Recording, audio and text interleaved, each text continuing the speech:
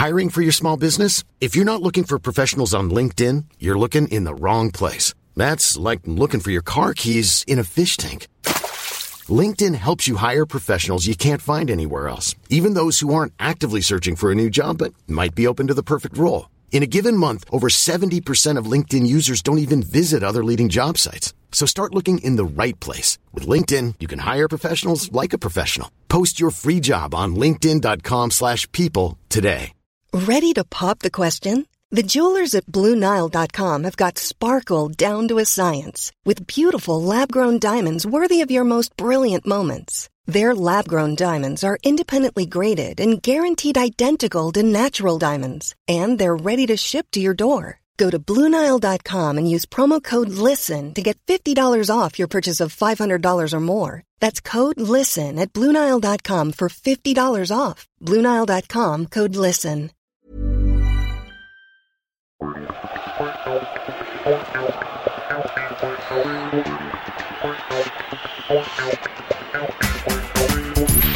Hi, it's Francis Godwin. I hope you enjoy listening to this edition of the Arsenal audio program.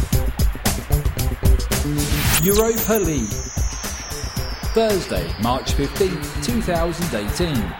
Arsenal v AC Milan. Kickoff 8:05 p.m.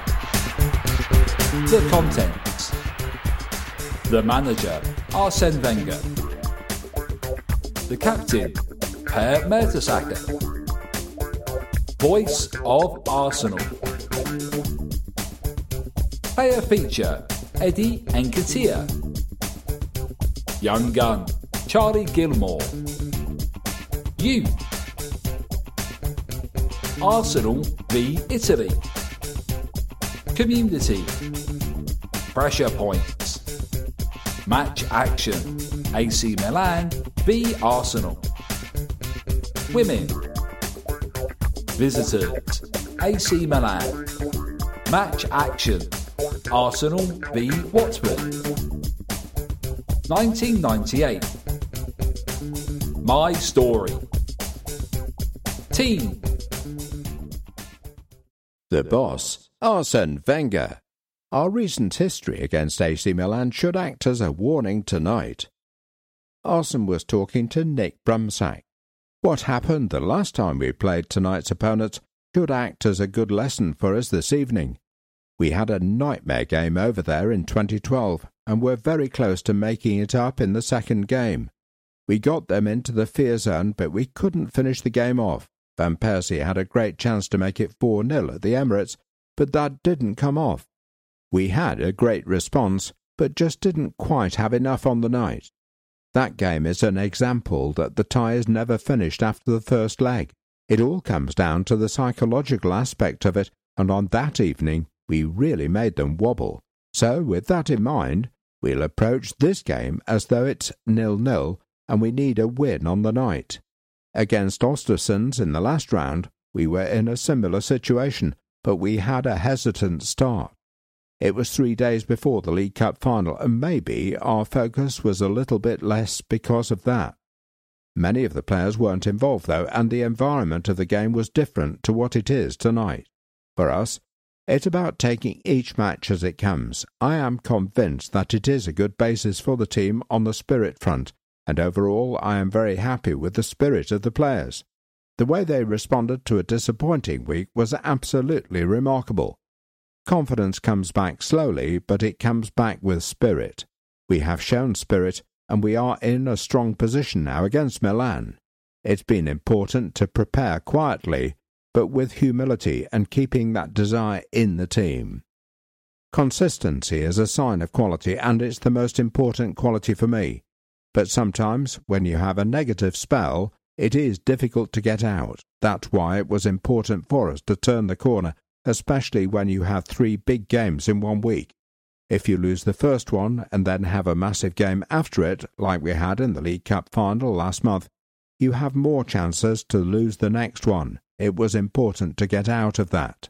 I thought we had a very good first half against Watford on Sunday. I regret that we didn't take our chances, and after that, in the second half, we suffered a bit because Watford put us under pressure.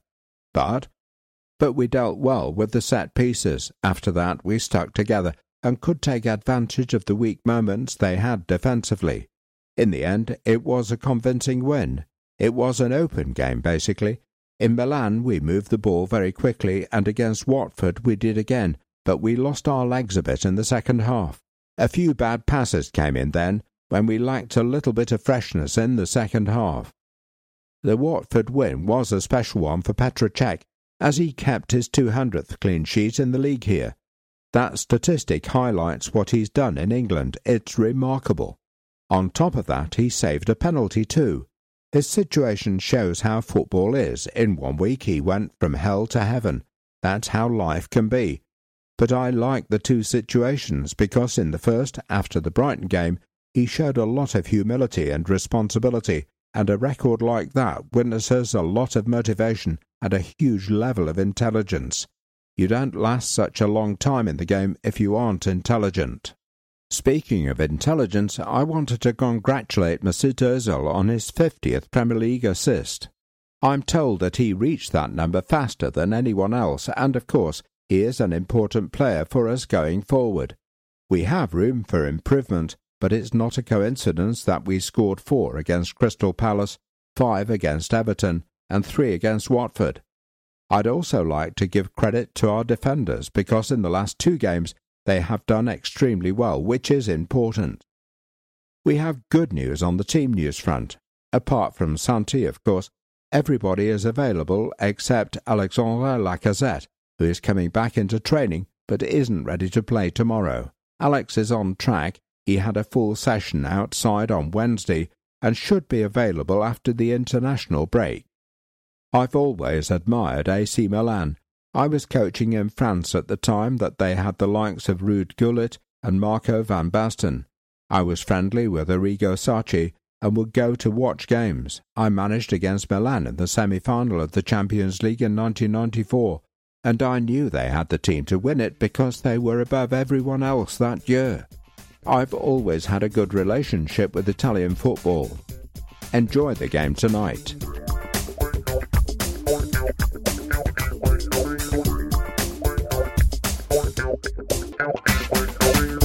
The captain. Spurs says there was a lot to be encouraged by in Sunday's win. We are happy that we came out of Sunday with a win. We executed what we wanted to do quite well. Having lost against Watford earlier in the season, we wanted to show that we could put the right intensity in over the whole 90 minutes. That's what we did. We scored in a variety of ways, and I especially felt the fact we scored from a set piece was vital, as it put us in a good position to win the game. When we win the ball high up the pitch, we can make the transition from defence to attack very quickly. Having Auba in the team helps that, because he's one of those players that Mesut can facilitate. Mesut is proven when it comes to occupying the right space, turning sharply, and then finding the striker in the right space.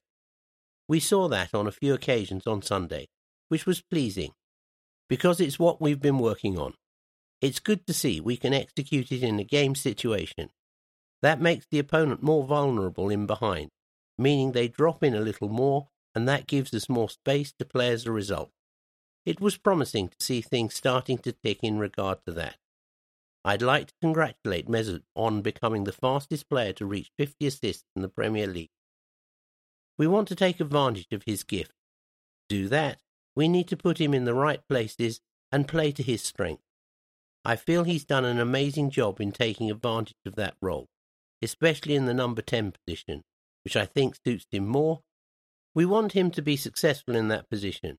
What he's really good at is playing those passes in behind and finding our players running onto the ball, as he showed again at the weekend. Mickey and Alba are starting to link up well again too, but we need to continue working hard on that in training and take them to another level. They deserve praise, but let's not get carried away.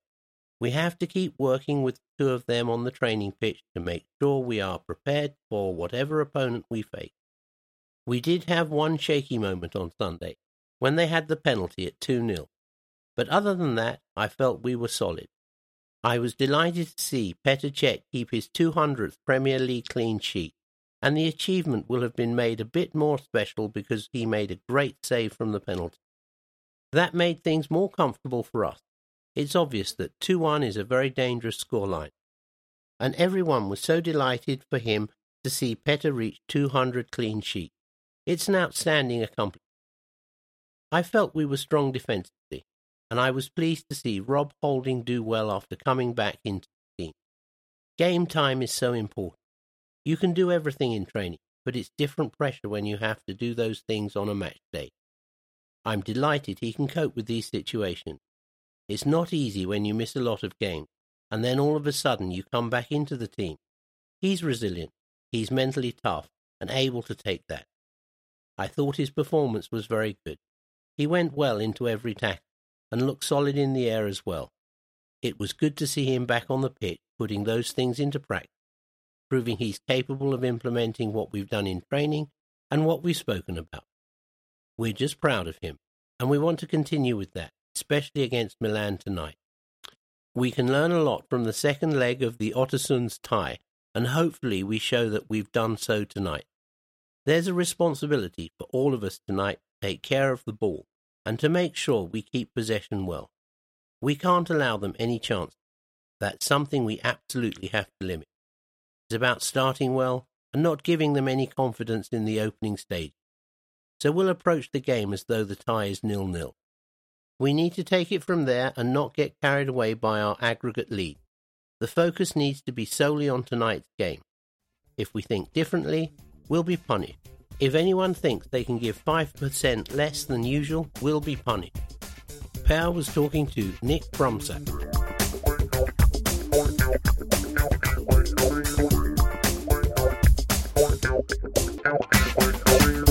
Voice of Arsenal. Petra's big double century. Big congratulations to Petr Cech, who kept his 200th Premier League clean sheet in the weekend's win over Watford. Our number 33 has recorded more shutouts in the competition than anyone else, and Petra's milestone was made all the more memorable by the fact that he saved his first penalty in an Arsenal shirt on Sunday.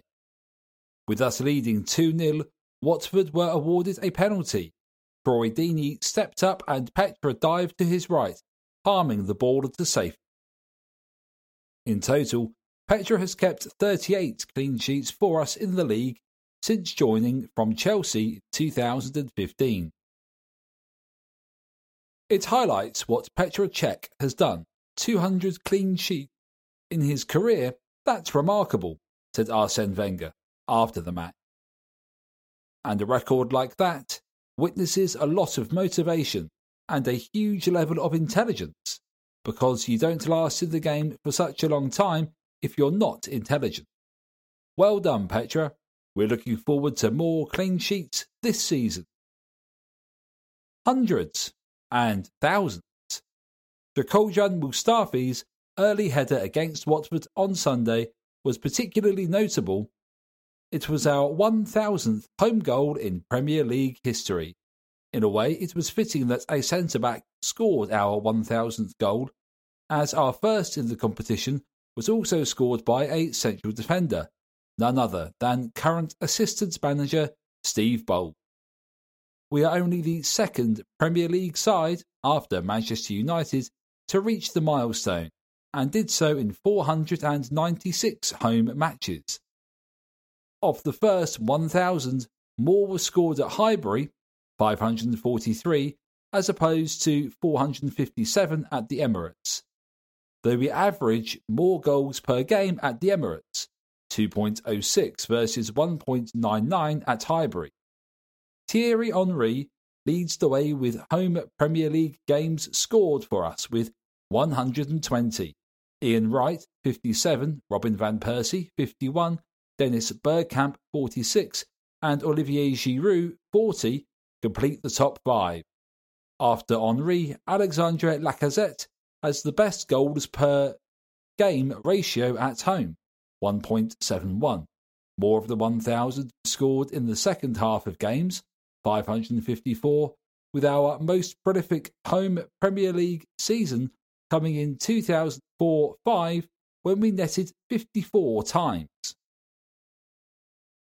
Mesut's king of the assists. Petr Cech wasn't our only first-teamer to break a record on Sunday lunchtime. Mesut Ozil became the fastest player to reach 50 Premier League assists. Mesut created Shokoja Mustafi's early opening goal with an inviting free kick, and in doing so, set up a league goal for the 50th time since signing from Real Madrid in 2013. Mesut was making his 141st league appearance for us, and he reached his half-century of assists in 2 games fewer than previous record holder Eric Cantona. In total, 35 players have created at least 50 goals in the Premier League. Dennis Bergkamp did it in 146 matches, and Cesc Fabregas did so in 165. Thierry Henry, 174 games, and Robin van Persie, 241, are the other former Gunners to feature on the list. We've got history. Last Thursday's 2-0 win was our 7th all-time fixture against AC Milan, and our success over the course of those games has varied. We were beaten 2-0 on aggregate by tonight's opponents in the 1995 Super Cup. 13 years later, we met Milan again, this time in the Champions League last 16. After a goalless draw at Emirates Stadium, goals from Cesc Fabregas and Emmanuel Adebayor secured our place in the last 8 of the competition, as we became the first English team to beat AC Milan at the San Siro in the process. Gennaro Gattuso, now manager of our opposition this evening, played the full 90 minutes of that match. We met at the same stage 4 years later. This time, we were on the wrong end of a thrilling tie. A 4-0 first leg defeat in Italy ensured that we had little chance of progressing. But 3 weeks on from that loss, a blistering first half at Emirates Stadium raised hopes of a remarkable comeback. Laurent Koscielny, Thomas Rosicky and Robin van Persie all scored before the break, but although we continued to create chances after the break, we were unable to find an all-important 4th goal. Tonight's permutation. We enter tonight's match in a healthy position, courtesy of last week's 2-0 victory at San Siro. That means that AC Milan must win by at least 2 goals if they are to have any chance of progressing. A 2-0 win for our opponents after 90 minutes would see the match go to extra time. Were there to be no goals during the extra 30 minutes, the tie would then be decided by a traditional penalty shootout, not the ABBA system. If Milan were to lead 2-0 after 90 minutes and end up winning by a 2-goal margin of 3-1 or higher after extra time, they would qualify for the quarter-final due to the away goals rule, which counts for the extra half hour of tonight's fixture too. Rambo's milestone. Aaron Ramsey's fine finish in the San Siro last week gave us a crucial second away goal in an eventual 2-0 win. It was also the 350th goal scored by an English club in the Europa League. Quarter-final draw. The winner of this tie will reach the quarter-final stage of the Europa League. Draw for the last 8 takes place from midday tomorrow, UK time.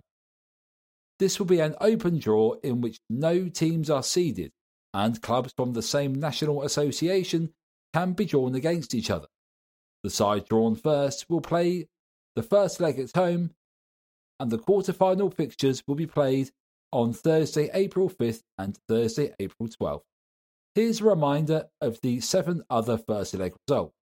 Atletico Madrid 3, Lokomotiv Moscow 0, Borussia Dortmund 1, Red Bull Salzburg 2, CSKA Moscow 0, Lyon 1, Lazio 2, Dinamo Kiev 2, Marseille 3, Athletic Bilbao 1, Red Bull Leipzig 2, Zenit St. Petersburg 1, Sporting Lisbon 2, Victoria Pilsen 0. Thank you and good luck, Laurie. On behalf of Arsenal Football Club, we'd like to congratulate Laurie Berriman, VP of Emirates UK and Ireland, on his retirement at the end of this month. after nearly 30 years of service with Emirates. Thank you, Laurie, for your contribution to the Arsenal-Emirates partnership over the years, and we wish you all the best with your future endeavours. Mickey off the mark. Henrik Mkhitaryan is enjoying a fine start to his Arsenal career, and our number 7, or number 77 in this competition, followed up his opener in the San Siro last Thursday with his first goal at Emirates Stadium in Sunday's 3-0 win against Watford. In doing so, Mickey became the 101st player to score a home goal for us in the Premier League era. Well done, Mickey. Here's to many more. Bag It win with Arsenal and Puma. In every programme this season, the club's kit partner, Puma, are giving away travel bags. Just answer this question to be in with a chance of winning. Question time. Which player assisted Jack Wilshere's famous goal against Norwich City in October 2013? Email your answers, including your full name and address to programme@arsenal.co.uk or tweet at Arsenal Magazine. All entries to us by Wednesday, March 21st, please. One entry per person. Above and beyond. Congratulations to Omar Thomas, who went above and beyond with his programme selling skills against Watford on Sunday. Omar deservedly won a Puma track jacket, and we'd like to thank him for his sterling efforts on the day.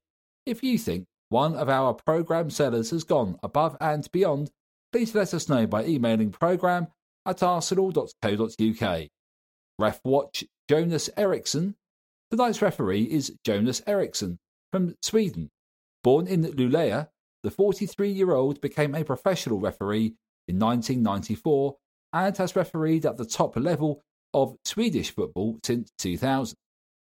The fourth official at the 2015 Champions League final, Mr. Eriksson has taken charge of 4 matches in that competition this season, including Manchester City's 4-0 last 16 win at Bâle last month, Manchester United's 4-1 win against CSKA Moscow last September, and Chelsea's 3-0 group stage defeat at the hands of Roma. Mr. Eriksson has shown 8 yellow cards and 2 red cards in his 4 Champions League matches this season. This evening's match will be his first in the Europa League in 2017-18. Coming together for Downs syndrome.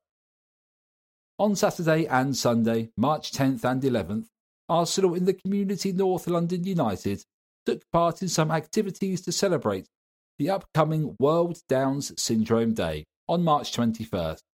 On Saturday, we hosted the Palace for Life Foundation for a football festival, bringing together young people with Down syndrome from North and South London and celebrating their football skills together.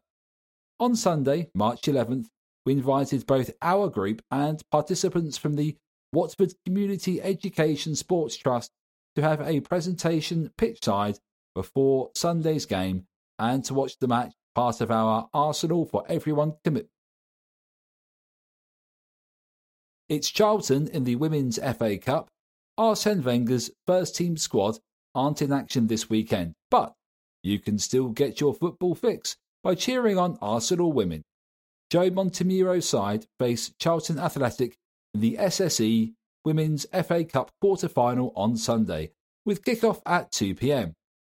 The match takes place at Meadow Park, Boreham Wood, and is a rerun of the 2007 final, which we won thanks to 2 goals each from Kelly Smith and Jane Ludlow.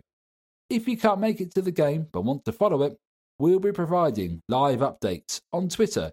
You can visit at Arsenal WFC for those. Women's Continental Cup final.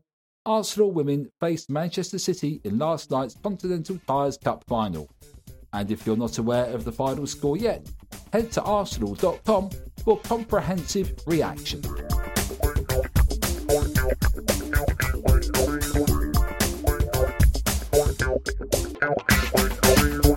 Exclusive player interview. Eddie Nketiah by Max Jones. Born London, May 30th, 1999. Joined Arsenal as a scholar in summer 2015. Signed pro September 2016. Stats: Eddie scored 24 goals in 2015-16 and 24 goals in 2016-17, to add to the 11 he has scored at all levels so far this season. Eddie had played less than 2 minutes of first-team football for Arsenal before he scored his first goal for the club. Eddie has scored 7 times in 6 England under-19 appearances and 4 from 2 England under-18 games. There was a moment during our first leg win for all our fans to savour, but only those inside San Siro would have witnessed it. While Arsene Wenger was addressing the changing room after his side had taken a 1-goal lead into half-time, 4 of our academy graduates were warming up on one of the most iconic pitches in world football. Alex Iwobi, Ainsley Maitland-Niles, Reece Nelson and Eddie Nketiah, who have all followed the same pathway from the academy to our first team via Boreham Woods Meadow Park, each took a moment to marvel at the sheer scale of the historic stadium, hoping to join fellow graduate Jack Wilshere in action for the second half. Ultimately, only Ainsley would be introduced as we recorded an impressive win in northern Italy, but that doesn't mean there won't be game time for our youngsters as we continue to go deep into the latter stages of this competition. After all, Ainsley and Reece were ever-present at wing-back during our group stage campaign, while Alex was trusted to be our creator-in-chief throughout those early rounds. Eddie also made his first-team debut in Group H as we chalked up a 4-2 win at Bate Borisov. But you get a sense the teenager's most important contribution in this competition is still to come. With Alexandre Lacazette currently sidelined with a knee injury and Pierre-Emerick Aubameyang ineligible, Eddie was named as Danny Welbeck's understudy before our last 32 win at Ulstersons, and has been a regular on Wenger's bench ever since, even making his Premier League debut at Brighton and Hove Albion 2 weeks ago. It was another milestone in an unforgettable season for the 18-year-old, who was rewarded with a new long-term deal back in December after his match-winning performance against Norwich, and another indication of how far he has come in the 12 months since he was banging in the goals for our under-18s.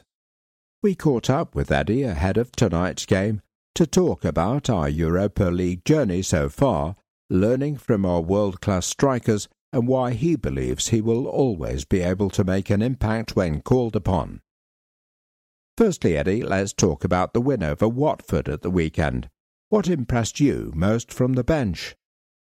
Probably the way we stuck together. Everyone worked for each other to show that we are coming back from the recent form and that we can really push forward to get good results. We returned to winning ways at San Siro. What worked so well in Milan? Everyone just worked together well. We know we've got quality players, and they all produced on that night.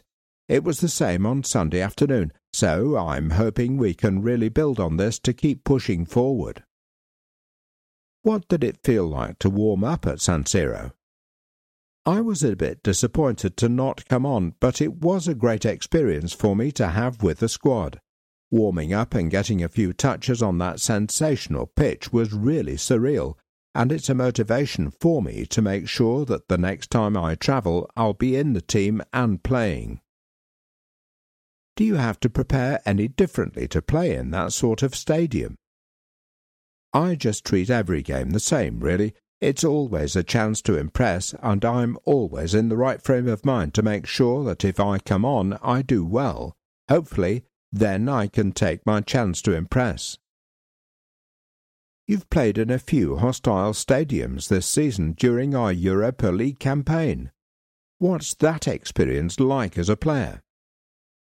It's different because you're used to the fans getting behind you with home support at Emirates Stadium.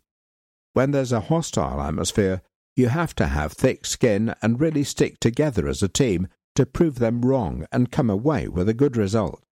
That's always the way to deal with these kinds of occasions. How useful has the Europa League been for building your confidence and that of our other academy youngsters too? It's been great for me to get a few appearances in the Europa League. It's getting into the latter stages now, so maybe the team will rotate a bit from that group stage squad, but I've still been involved in most games. I'm just looking to push forward by getting more appearances, whether that's off the bench or whenever I'm selected. It seems like Vlad Dragomir's really kicked on since being involved in the first-team squad too. It's just about staying humble and making sure you go into each game with the right mentality. Scoring goals is always a confidence booster, whether it's me, Vlad, or any of the other boys. When you come up to play at a higher level and then rejoin the under-23s, you've got more belief in yourself. Training with the first team every day helps you improve and allows you to improve better for the under-23s. I think is a massive bonus. You also made your Premier League debut at Brighton. The result didn't go our way, but it must still have been special. That's probably the pinnacle. It's something I've been working towards my whole life. You grow up watching the Premier League on TV, so to come on and make my debut is a real sign of all the hard work I've put in, my family's put in, and it's just a proud moment. I'm delighted to have been able to share it with them and grateful to the boss for giving me that opportunity. Hopefully, there are many more appearances to come. What have you done with the shirt? I've kept it and I'm going to frame it so I can hang it up in my house for everyone to see. The Norwich one is up there too, and that's probably one of the best nights I've ever had. I can't forget that one. Given how much of an impact you made that night, how hard has it been to remain grounded? I've got good people around me. My family and my parents are always looking after me to make sure I stay humble. That Norwich game was a great night for me. People got a glimpse of what I can do.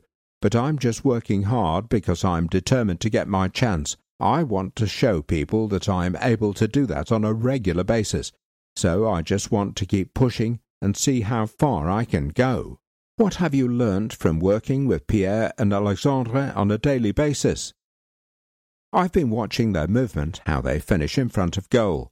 Everyone has a different style, so I'm just trying to pick up a few things from them. They're world-class strikers, so to be able to train with them and learn from them is a great feeling. I just want to keep working hard by learning from the best. What were the targets you set yourself before this season? It was probably to make my debut. That was a big one. After that, my Premier League debut as well. I've got a few more targets in my head, but I want to keep them a bit more personal. I've definitely achieved some of them in terms of scoring for the first team and making my competitive debut. I'm just looking forward and setting myself new targets every time I achieve an old one. It's all about continuing to exceed those targets because there's always something you can aspire to, something to beat. And it's great that you're able to achieve these targets alongside your good friends Reece and Joe. It's brilliant. They've helped me, and to be honest, I think we've all helped each other. Me, Reece and Joe have been through it together, so to have good friends with you is always a benefit. You can really help each other by pushing each other to reach your maximum ability.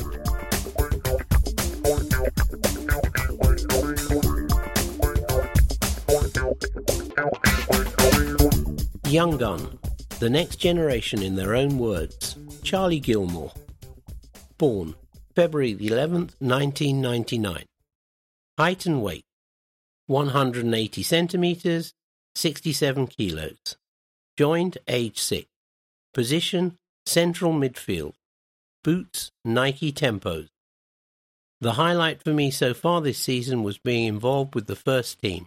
I've trained a few times and travelled with the squad to Belarus when we played BATE Borisov in the Europa League.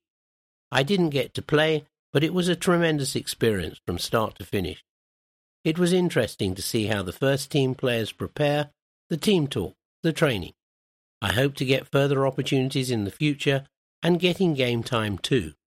I've spent much of this season working on improving my strength, physicality and speed. The coaches have told me this is what I need to do to play more regularly in the under-23s. I train hard and try and improve in all areas, but it's difficult to gauge that improvement without playing games. I played against Spurs last weekend. The result and performance wasn't what we wanted, but personally I was happy to be involved and hopefully I will play a lot more from now until the end of the season. Another thing I've been looking to improve is the defensive side of my game, and that's a big part of why I opted to commit my future to Scotland. I've played for England, but have strong roots in Scotland through my dad. I've found that the Scotland national team I play for are more of a team that play for each other, rather than relying on individual talent. England tend to be on the attack and have less of an emphasis on defence, whereas Scotland more often find themselves defending as a team for large parts of the game, and I believe that will help make me a better all-round midfielder. It's very helpful for me to learn the less glamorous side of the game in a match situation. My main strength is my passing and calmness in possession, and that's also ideal for Scotland, as when we get the ball, it's important to make the most efficient use of it, because it's not like England who often have lots of chances. Scotland sides tend to have to be more clinical with the ball in possession and with opportunities on goal. My dad and I regularly travel up to watch Rangers play as Kenny Miller gets us tickets, which we are very grateful for. We were at the Old Firm game on Sunday. It was a 12-hour round trip, but the atmosphere was tremendous, even if the result did not go the way we wanted. It was an exciting game. The standard of Scottish football is nowhere near the Premier League.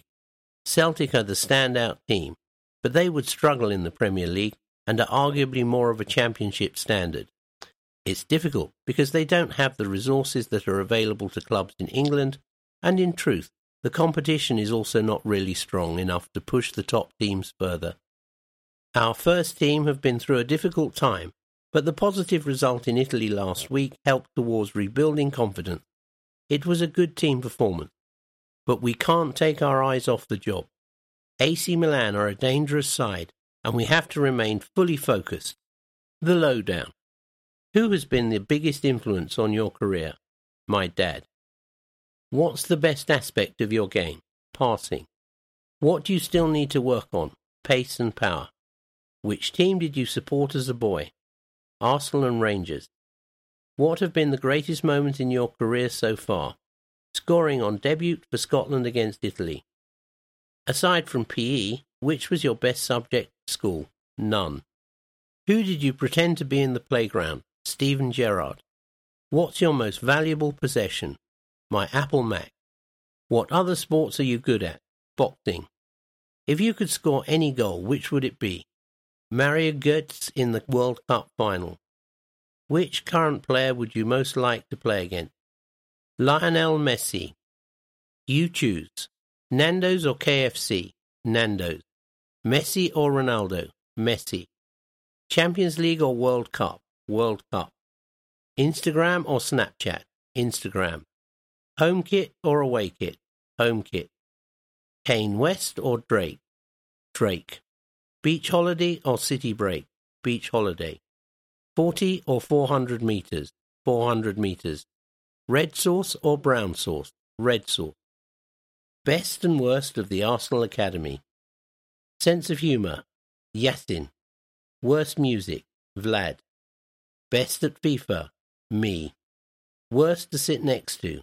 Tolaji. Best engine? Eddie. Worst dancer? Me. Fastest? Reese. Best ball skill? Vlad. Charlie was speaking to Lambros Lambru.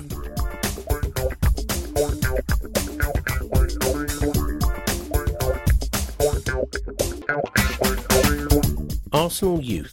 Young Gunners surrender a lead in North London derby defeat at Meadow Park. Saturday, March the 10th, Premier League 2. Arsenal under-23s 1, Ballard 18th minute, Tottenham Hotspur under-23s 3. Key Ayoma 26th minute, Skip 35th minute, Bennett 57th minute. Daniel Ballard's first Premier League 2 goal gives us a lead. Tottenham come back to take all 3 points. We still have the title in our own hands despite defeat. Daniel Ballard's opener ultimately counted for nothing as Tottenham came from behind to beat us 3-1 in a fiercely contested North London derby at Meadow Park. This was a missed opportunity for Steve Gatting's young Gunners to close the gap on league leaders Leicester City, though thanks to the Foxes' defeat at Swansea City on Monday, Arsenal could still finish as Premier League 2 champions if we win our final 4 matches. Getting made 4 changes to the team that had been beaten at Leicester last time out.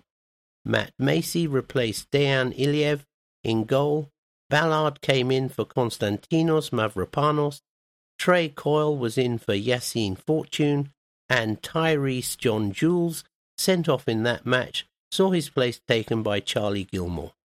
Under-23 regulars Joe Willock, Reece Nelson and Eddie Nketiah all missed out too, as a result of being named in the first team squad for the victory over Watford. But despite the absence of those players, we got off to a good start and could have taken the lead earlier than we did. Josh Da Silva won possession in midfield, and the ball was eventually worked to Emile Smith-Rowe. The midfielder fed Xavier Amechi down the flank, and his pullback was met by Vlad Dragomir, whose goal-bound shot was charged down. We had the momentum in the early stages, and after Jordi Ozesi Tutu was brought down just outside the area, we found the goal our start had merited, when Ballard powerfully nodded home Amechi's resulting free kick. Our lead lasted just 8 minutes though. Timothy Ayoma, brother of Arsenal's Aaron, was fouled by Gilmore, and after a free kick was directed back into his path, the fullback headed past Macey at the back post. Just after the half-hour mark, the visitors went in front. A slick move ended with Joe Pritchard picking out Oliver Skipp on the edge of the area. There was still much for Skipp to do, but he finished impressively, guiding a half-volley home. Tottenham's second was impressive, but their third was even better. It arrived 12 minutes after the break. Kean Bennett curled a 30-yard free kick into the top corner. We threw players forward in an attempt to get back into the game. In doing so, the game opened up, and Tottenham substitute Jack Rolls passed up an opportunity to end the contest, firing against the crossbar after Skipp had played him through on goal. Gatting's side continued to push forward, but try as they might, they were unable to get back into the game. Arsenal team: Macey, Ose Tutu, Ballard, Medley, Bowler, Da Silva, Gilmore, Balgan 80th minute, Coyle, Ayoma 62nd minute, Smith-Rowe, Amaechi, Dragomir. Subs not used: Keto, Oluwu, Smith. Youth Cup semi-final date. We reached the FA Youth Cup semi-final with a 5-1 win over Colchester United, and now we can confirm when we will face Blackpool in the last 4 of the competition. Our under-18s will travel to North West England on Tuesday, March the 20th at Bloomfield Road for the first leg, before hosting the Tangerines at Emirates Stadium on Monday, April the 16th. The winners will face either Chelsea or Birmingham City in the final. First leg: Blackpool under-18s versus Arsenal under-18s, Tuesday, March the 2nd, kick-off 7 p.m. at Blackpool FC. Second leg: Arsenal under-18s versus Blackpool under-18s, Monday, April the 16th, kick-off 7 p.m. at Emirates Stadium. Young guns catch the eye. He's made 14 first-team appearances himself already this season, and Reece Nelson feels fans should be excited regarding the quality of players starring the under-18s and under-23. It's a really exciting time for all youth teams at the moment, Nelson told Arsenal.com. We're near the top of the table in the Premier League 2, and we're into the latter rounds of the FA Youth Cup. I think everyone's just buzzing in the youth section of the training ground at the moment. We've got so many talented youngsters in our ranks, but the ones who have really stood out for me are Trey Coyle at number 10 and Xavier Amechi on the wing, who's also made a couple of under-23 appearances. Flo Balogun is like a young Eddie Nketiah up front because he gets into good positions and always scores goals. I really like Bukayo Saka as well. He's still young but is doing the business for them, including that really good goal at Anfield. He's definitely one for the future too. Arsenal Youth. Words were by Connor Armstrong.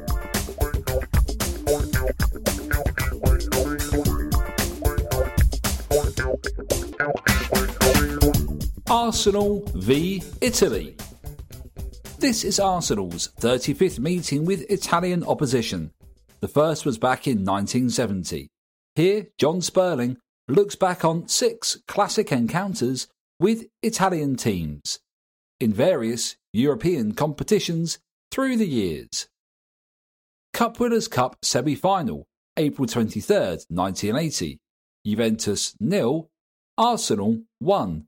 Arsenal scorer Varson. Arsenal's chances of defeating the Italian giants in the Cup Winners' Cup semi-final appeared slim after a 1-1 draw at Highbury in the first leg. Only an own goal from striker Roberto Bettiga, whose wild lunge on Gunners defender David O'Leary saw the Irishman stretchered off, enabled Terry Neal's men to equalise. No English side had ever come away from the Stadio Comunale with a victory, and a hostile 66,386 Turin crowd set off flares and smoke bombs to create a truly febrile atmosphere in the return leg a fortnight later. Yet Juventus seemed unsure as to whether to build on their away goal advantage or simply prevent the Gunners from breaking forward. Their tactical uncertainty cost them dear late on. Midfielder Graham Rix floated in a delicious cross, and young striker Paul Varson leapt ahead past a nonplussed Dino Zoff. The home crowd was stunned into silence as Arsenal players leapt all over Varson, knowing that their unexpected 1-0 victory had taken them into the Cup Winners' Cup final. Champions League round of 16, March 4th, 2008. AC Milan 0, Arsenal 2. Arsenal scorers Fabregas, Adebayor. A tight Champions League last 16 first leg at the Emirates Stadium saw the respective midfields cancel one another out. Arsenal wasted their best chance when, from a Theo, league holders were hot favourites to kill off Arsenal in the San Siro a fortnight later, but as their floundering Serie A form proved, they weren't quite the force they'd been.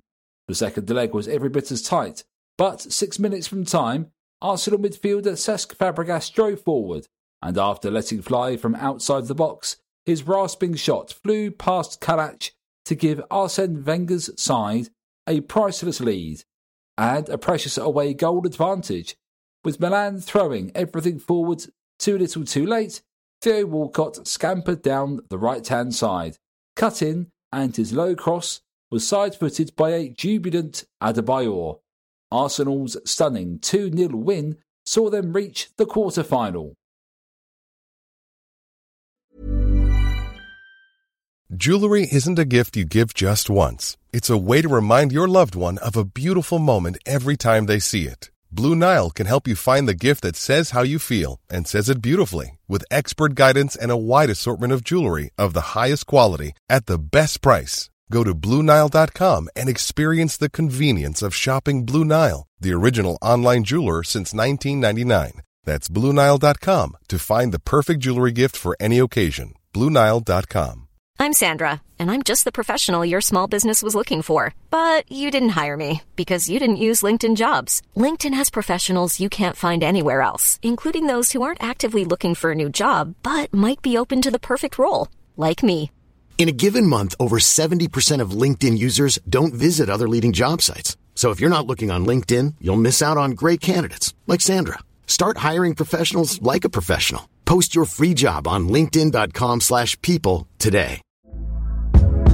Hey there, it's Michelle Norris. I'm host of a podcast called Your Mama's Kitchen. When I travel, I'm usually looking for a way to find a taste of home when I'm not at home. And one of the things I love to do when I am at home is entertain. And Airbnb allows me to do that. When I was in California recently, I rented a house that had a great kitchen. And when we were sitting around the table, we're all thinking, we're in someone else's house. Someone could be in all of our homes as well. If you have a home, but you're not always at home, you have an Airbnb. Your home might be worth more than you think. Find out how much at airbnb.com/host.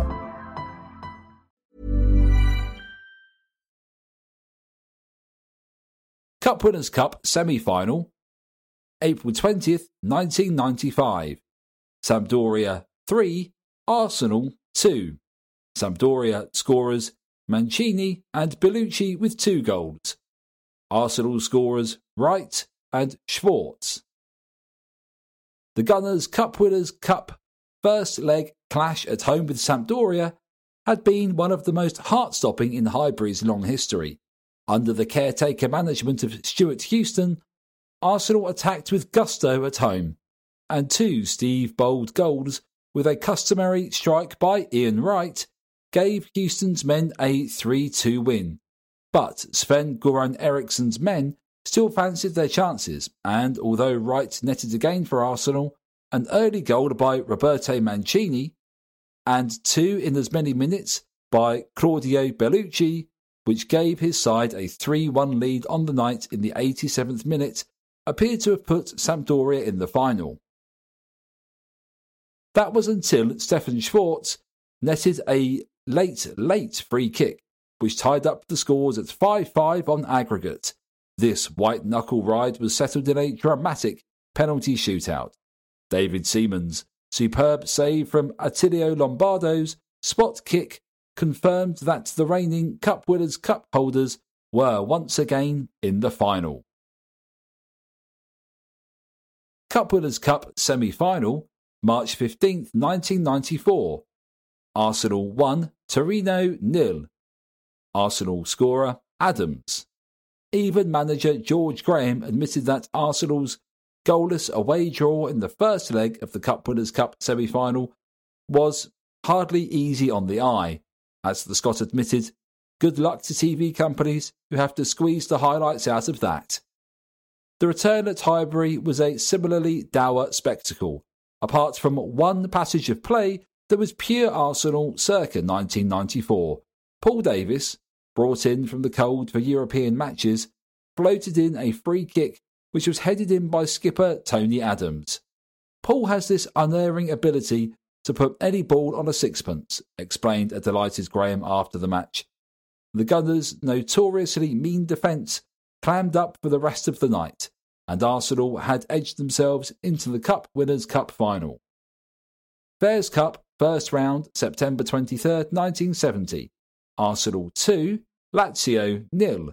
Arsenal scorers Radford and Armstrong. The Roman Giants' prime weapons in this Fairs Cup first round clash with a hostile crowd inside the Olympic Stadium and flamboyant Welsh-born striker Giorgio Chinaglia, whose 2-goal haul in the first leg saw him confirm his reputation as Italy's rising star. Yet the feisty crowd had already been silenced twice by John Radford, who nodded home an Eddie Kelly cross for the Gunners' first goal, and then tapped in at the near post for his side's second. Following the 2-2 draw in Rome, things turned nasty when, after a joint banquet, players from both sides fought one another inside and outside the restaurant. Lazio made noises about not playing the second leg at Highbury, despite UEFA siding with Fairs Cup holders Arsenal and finding Lazio for their actions. The return leg was never really in doubt after John Radford headed home a Peter Storey cross after just 10 minutes, and George Armstrong took advantage of Lazio's increasing desperation to add a second with just a quarter of an hour left. The intimidation Arsenal had been shown in Rome had merely strengthened their growing team spirit. Champions League Group Stage, November 25th, 2003. Inter Milan 1, Arsenal 5. Inter Milan scorer Vieri. Arsenal scorers Henry with 2, Ljungberg, Edu, Pires. Arsenal's Champions League campaign had got off to the worst possible start at Highbury when Julio Ricardo Cruz, Andy van der Meijde and Obafemi Martins grabbed 3 first-half goals, with Thierry Henry seeing a penalty wonderfully saved by Francesco Toldo to compound the Gunners' misery. The 3-0 half-time scoreline stayed the same, and Arsenal, with their Group B fortunes hanging by a thread, could have been forgiven for being nervous when they visited the San Siro 2 months later for the away match. Thierry Henry calmed Arsene Wenger's men's nerves with a great finish to give the Gunners the lead, although Christian Vieri soon equalised for Inter. Freddie Ljungberg edged Arsenal back into the lead just after half-time before Henry's late burst and finish put the match beyond any doubt. Late goals from Edu and Robert Pires saw Arsenal eventually win 5-1 against a now demoralised Inter, meaning their chances of qualification from Group B were well and truly rekindled.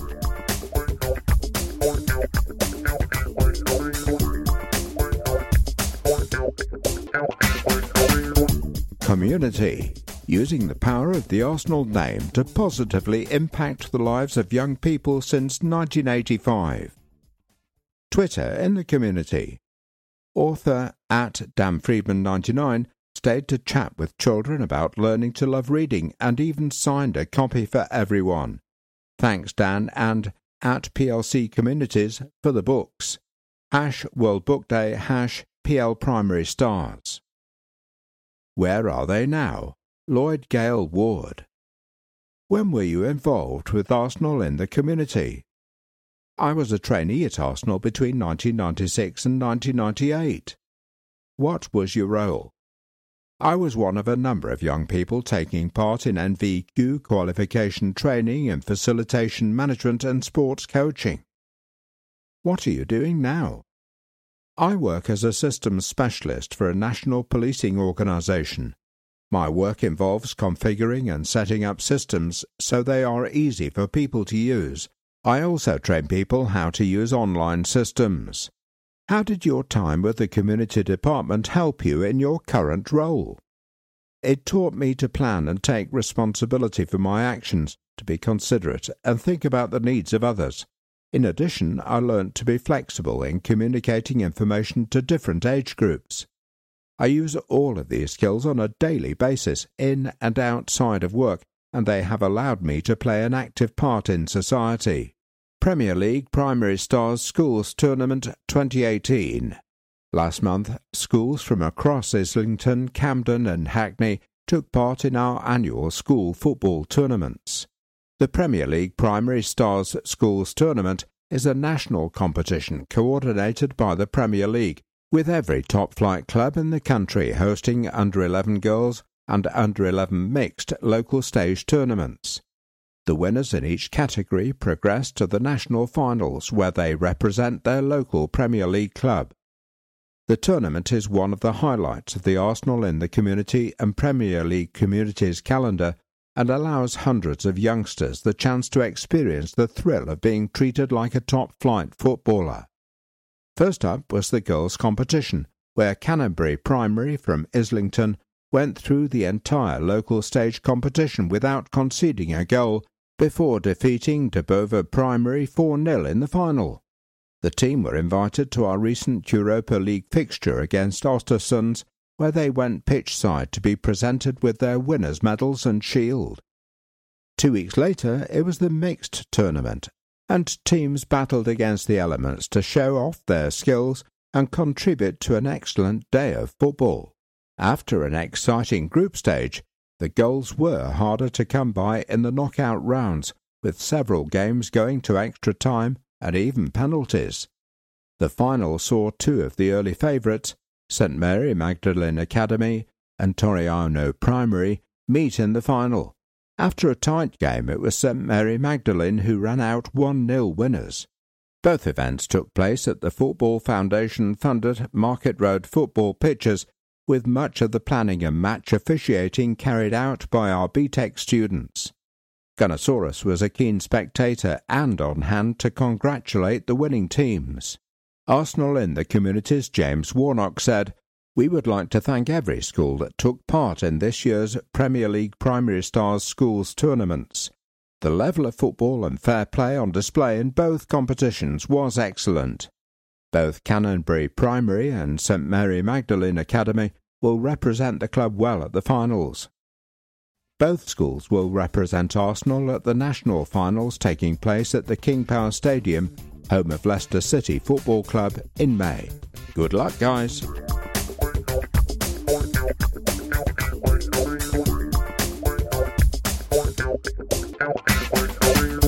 In the words of Arsene Wenger, the glare has never been stronger.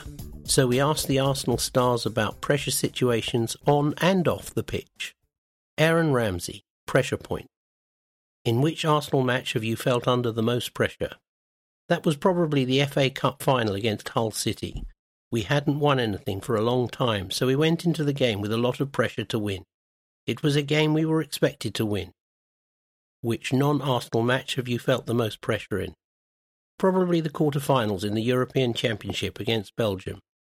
That was a massive game for us, and we went 1-0 down. So it was a tough game, but we actually played better as soon as we conceded, and went on to win the game comfortably. Are you somebody who needs to feel a bit of pressure to perform? Yes, I like to feel pressure. It shows that you're ready and can't wait for the game to start. I'm somebody who likes to experience pressure. I can never wait for the game to start and to get those juices flowing. It gets you geared up and ready to play. Do you have any technique you use to alleviate pressure before a game? Before games, I think music is probably the biggest one to calm the pressure down a little bit. It's always pretty loud in the dressing room with a mixture of different types of music. But I also like to have a massage to make sure my body is in the best possible shape before I go out. What sort of music do you listen to before a game? There's all sorts of music being played in the dressing room before the game. R&B, indie, French rap. Not my favourite. What do you listen to? I listen to indie before the game. That's my sort of music. Arctic Monkeys, Kings of Leon, there's a whole bunch of that sort of music. Do you think you've ever buckled under pressure? I don't think you buckle under pressure. I think it's more of a learning curve than anything. Maybe in the early stages of your career, you tried to impress so much that you actually tried too hard to do things than to just let it flow naturally. That's just a learning curve that I think a lot of youngsters experience, and you get better at that with age. What's the most pressurized part of your match day? I think the biggest part where you feel the pressure building is when you're driving in on the coach and you see the fans walking to the stadium. You can feel the atmosphere building, and that's when it all starts to kick off for me. Arsenal are winning a cup final with 5 minutes to go, but you're at home and unable to play. How stressed are you? I think when I'm not playing, I'm actually worse because I can't have an effect on the game and I just have to rely on my teammates to get a result. I can't have an influence on that, so I'm probably worse watching them playing. With a striker bearing down on goal, who would you want to be making the last-ditch tackle? I would say that I'd want Koscielny there. He's quick and he's a great defender, so he'd put in a decent challenge, I think. The opposition have a last-minute penalty. But who would you want in goal? Well, Ospina saved one the other day, so I'll go with Ospina. Arsenal have a penalty to win the cup final in the last minute. Who do you want taking it? I'm going to say myself. I'd go for it because that way I would only have myself to blame. It's a penalty shootout. You put yourself forward. If there's a penalty shootout, then I would put myself forward, yes. If you are taking a penalty, when do you decide where you'll put it? I think that depends on who is in goal as well. You try to do a bit of research on that. Some goalkeepers will wait for the opponent to actually take the shot. Some like to go a bit earlier and take a gamble. It all depends on the goalkeeper. Which opponent do you look at in the tunnel and feel the most pressure from? I don't look at opponents in the tunnel. If I know somebody, I'll see them before the game, but then I'm just focused on my own performance and our game. Your agent says there's a speaking role in a new film. Would you take it? I'm not sure. If it was James Bond, then I would probably go for it.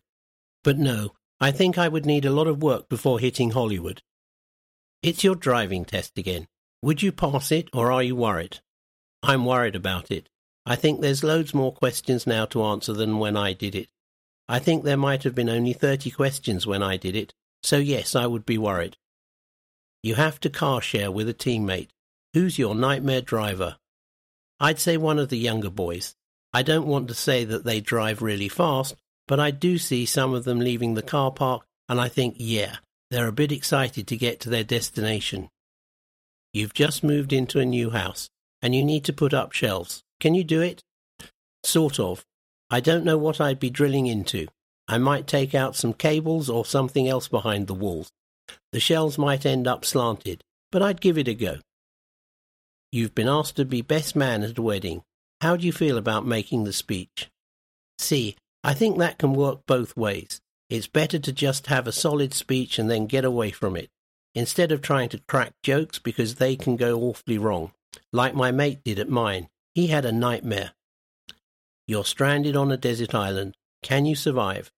You know, I'd really like to do that. I think that's something I'd enjoy doing.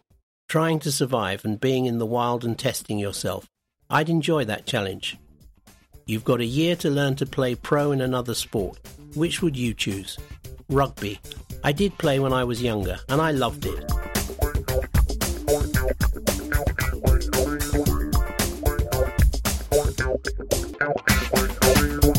Match action. AC Milan v Arsenal. Thursday, March 8, 2018.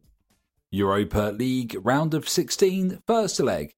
Game number 46. AC Milan 0, Arsenal 2. Arsenal scorers Mkhitaryan in the 15th minute and Ramsey in the 28th minute. Venue San Siro. Referee Clement Turpin. Attendance 72,821. Away fans 1,900. Match stats. Total shots. Milan 16, Arsenal 8. Shots on target. Milan 1, Arsenal 4. Corners. Milan 10, Arsenal 3. Offsides. Arsenal 1. Fouls. Milan 8, Arsenal 13. Possession. Milan 51%, Arsenal 49%. Match facts. With 2 assists, Mesut Ozil has now been involved in 100 goals in 189 games for Arsenal. 37 goals, 63 assists. Arsenal's opener ended a run of 599 minutes without conceding a goal for AC Milan. The Gunners are the first side to beat AC Milan at the San Siro in the Europa League / UEFA Cup since Roda JC did in February 2002. Man of the match, Granit Xhaka. AC Milan lineup. Number 99, Donnarumma. Number 2, Calabria, substituted 79th minute. Number 19, Bonucci. Number 13, Romagnoli. Number 68, Rodriguez. Number 79, Kessie. Number 21, Biglia. Number 5, Bonaventura. Number 8, Sousa. Number 63, Cutrone. Substituted 69th minute. Number 10, Kolangolu. Substituted 62nd minute. Substitutes. Number 90, Donnarumma. Number 17, Zapata. Number 73, Locatelli. Number 18, Montalivo. Number 11, Barini.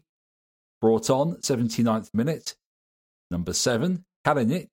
Brought on 62nd minute. Number 9, Silva.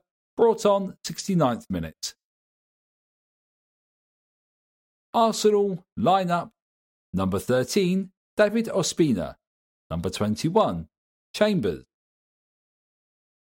Substituted 85th minute. Number 6, Borzilny. Number 20, Mustafi. Number 31, Kolasinac. Brought on 62nd minute. Number 8, Ramsey. Number 29, Xhaka. Number 10, Wilshere. Number 11, Ozil. Substituted 80th minute. Number 77, Mkhitaryan. Number 23, Welbeck. Substitutes. Number 33, Cech. Number 16, Holding. Brought on 80th minute. Number 30, Maitland-Niles, brought on 62nd minute. Number 35, Elineni, brought on 85th minute. Number 17, Iwobi. Number 61, Nelson. Number 62, Nketiah. First half. A bright start to the game saw Henrik Mkhitaryan shoot into the side netting. David Ospina then did well to cut off a through ball to Hakan Çalhanoğlu before Arsenal took the lead on 15 minutes. Mkhitaryan cut inside and his powerful deflected shot whistled past Gianluigi Donnarumma. Arsenal went hunting a second. Callum Chambers had a powerful drive thwarted by Donnarumma, who then saved from Danny Welbeck and saw Mkhitaryan hit his crossbar before Aaron Ramsey struck on the stroke of half-time, coolly walking the ball in after being played in by Mesut Ozil. Second half, the Gunners created an early chance to add to their lead. Donnarumma saved from Welbeck after a mistake from Frank Kessie. AC Milan were reduced to half chances and Ricardo Rodriguez volleyed off target following a corner. With 7 minutes to go, Ospina rushed from his line to prevent Nikola Kalinic having a run at goal, but it was a rare scare for the Gunners. He produced a superbly composed display of defending in the second period to comfortably hold on to their 2-goal first leg advantage.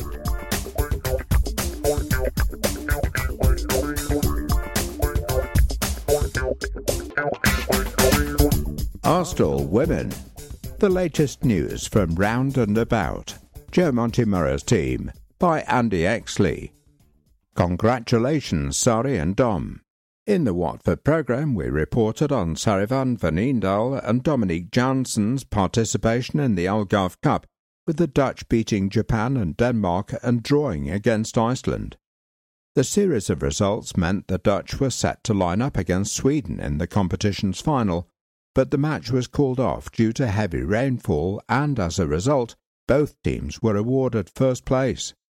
The Algarve Cup is another accolade to add to last year's European Championship triumph, when the Gunners' other two Netherlands internationals, Danielle van der Donk and Viviane Miedema, were also involved. Both players were unavailable through injury for the Algarve Cup.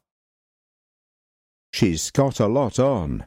Arsenal legend Alex Scott may be winding down her participation with the Gunners' first team, but we're certainly seeing plenty of her elsewhere.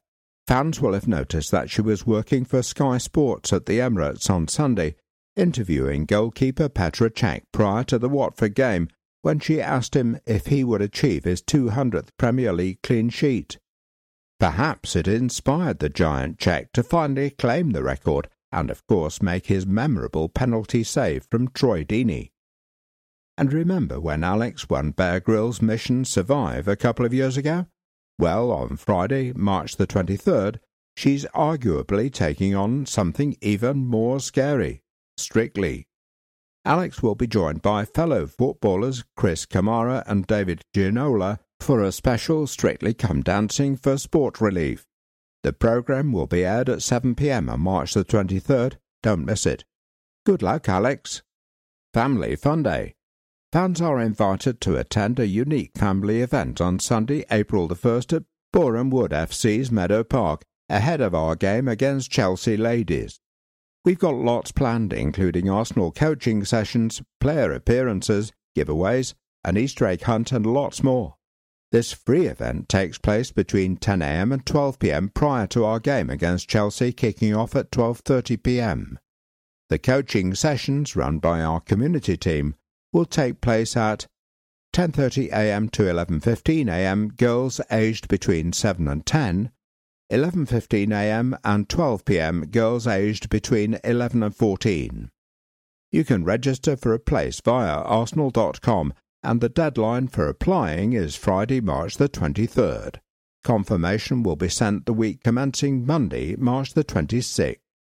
Great developments!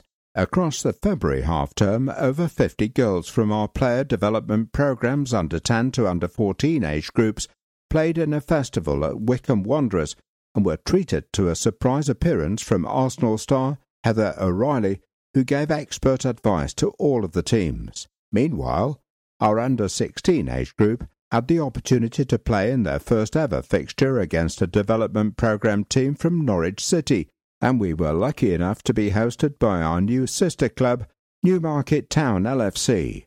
Our development programme girls didn't win the fixture, but learnt a lot from playing as a team, working together and supporting each other. The Arsenal WFC Player Development Programme has over 200 girls taking part on a weekly basis. We have 4 centres based across the region and aim to create an environment for every girl to be the best that they can be. If you or your child are interested in playing in our development programme, please email Development Officer Tom Hartley. His email address is thartley@arsenal.co.uk.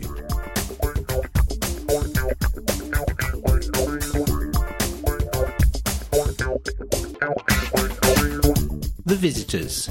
History beckons for Italian giants AC Milan this evening. A brief history.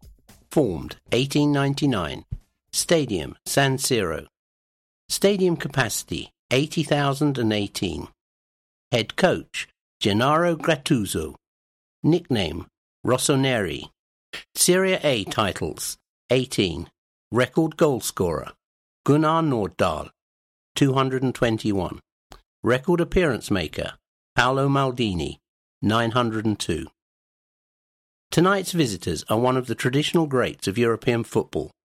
With 7 European Cup wins, they are second only to Real Madrid in that competition's all-time Roll of Honour. The Rossoneri, Red and Blacks, have also won the Italian Championship 18 times, adding 5 Coppa Italia titles and 2 European Cup Winners' Cup crowns. But Milan have never won the UEFA Cup or Europa League. Indeed, like Arsenal, they are appearing in the current incarnation of this tournament for the first time. And furthermore, they have only once in their history recovered to win a UEFA competition tie after losing the first leg at home. And that was in their very first, against German club Saarbrücken, in the opening round of the inaugural European Cup way back in 1955-56. On 6 occasions since then, including twice with a 2-0 defeat, they have been unable to turn the tie back in their favour away from home. Needless to say, with Arsenal having won every European time which they have won the first leg away, Gennaro Gattuso and his players have a sizable task on their hands. They will certainly feel they didn't do themselves justice in the first leg, which came on the back of a fine run of 13 matches unbeaten. The last of them a 0-0 draw and penalty shootout whirl at Lazio that earned them a Coppa Italia final spot against Juventus. Like Arsenal, Milan are currently 6th in their domestic league, outside the qualifying bracket for next season's Champions League, a competition from which they have been absent since 2013-14.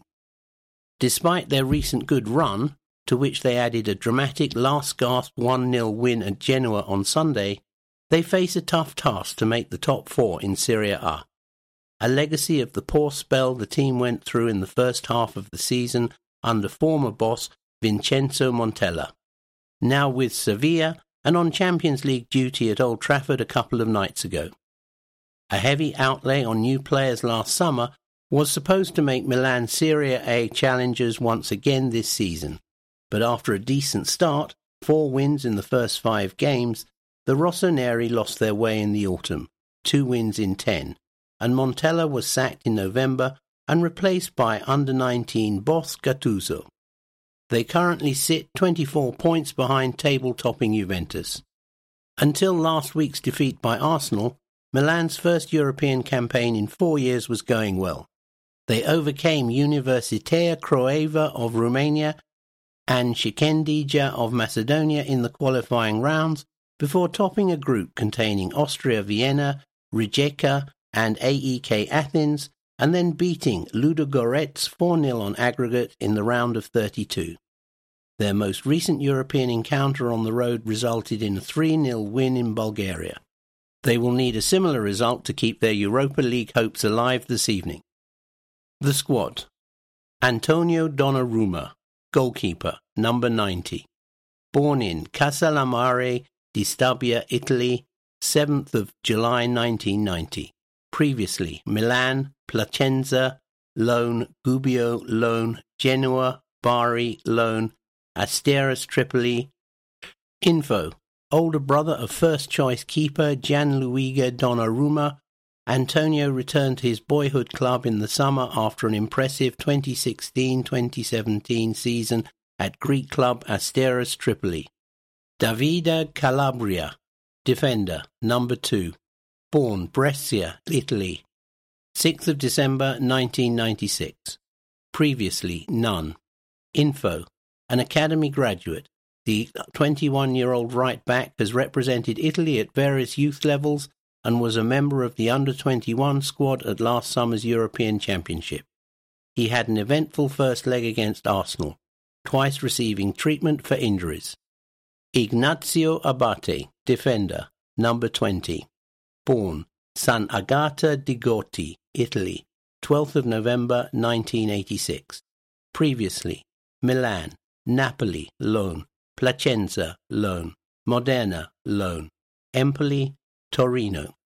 Info: a Milan first-teamer for a decade, though he actually made his debut in December 2003. The 22-cap Italy international is the lone survivor from the Rossoneri side that played here and lost 3-0 6 years ago. Cristian Zapata, defender, number 17, born Padilla, Colombia, 30th of September 1986. Previously Deportivo Cali, Udinese, Villarreal. Info: a Colombia international teammate of David Ospina, who has played at 4 major tournaments and is set to make it 5 at this year's World Cup. He is a versatile defender who has been with Milan since 2012, an unused sub last week.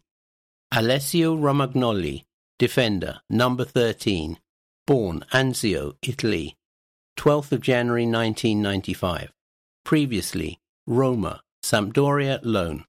Info: Captain Bonucci's regular partner in the heart of the Milan defence. The 23-year-old left-footer has made impressive progress with the club since joining from Roma, after a season on loan at Sampdoria in 2015, capped 5 times by Italy. Ricardo Rodriguez, defender, number 68, born Zurich, Switzerland, 25th of August 1992. Previously, FC Zurich, Wolfsburg. Info: a Switzerland teammate of Granit Xhaka. He is the man whose controversially awarded penalty knocked Northern Ireland out of the World Cup in last November's playoffs. A gifted left-back with a powerful shot. He joined from Wolfsburg last summer. Frank Kessie, midfielder, number 79. Born Origaio, Ivory Coast, 19th of December 1996. Previously, Stella Club, Atalanta, Cesena, loan. Info: the 21-year-old Ivory Coast international arrived last summer on a 2-year loan deal with an obligation to buy after a fine 2016-17 season.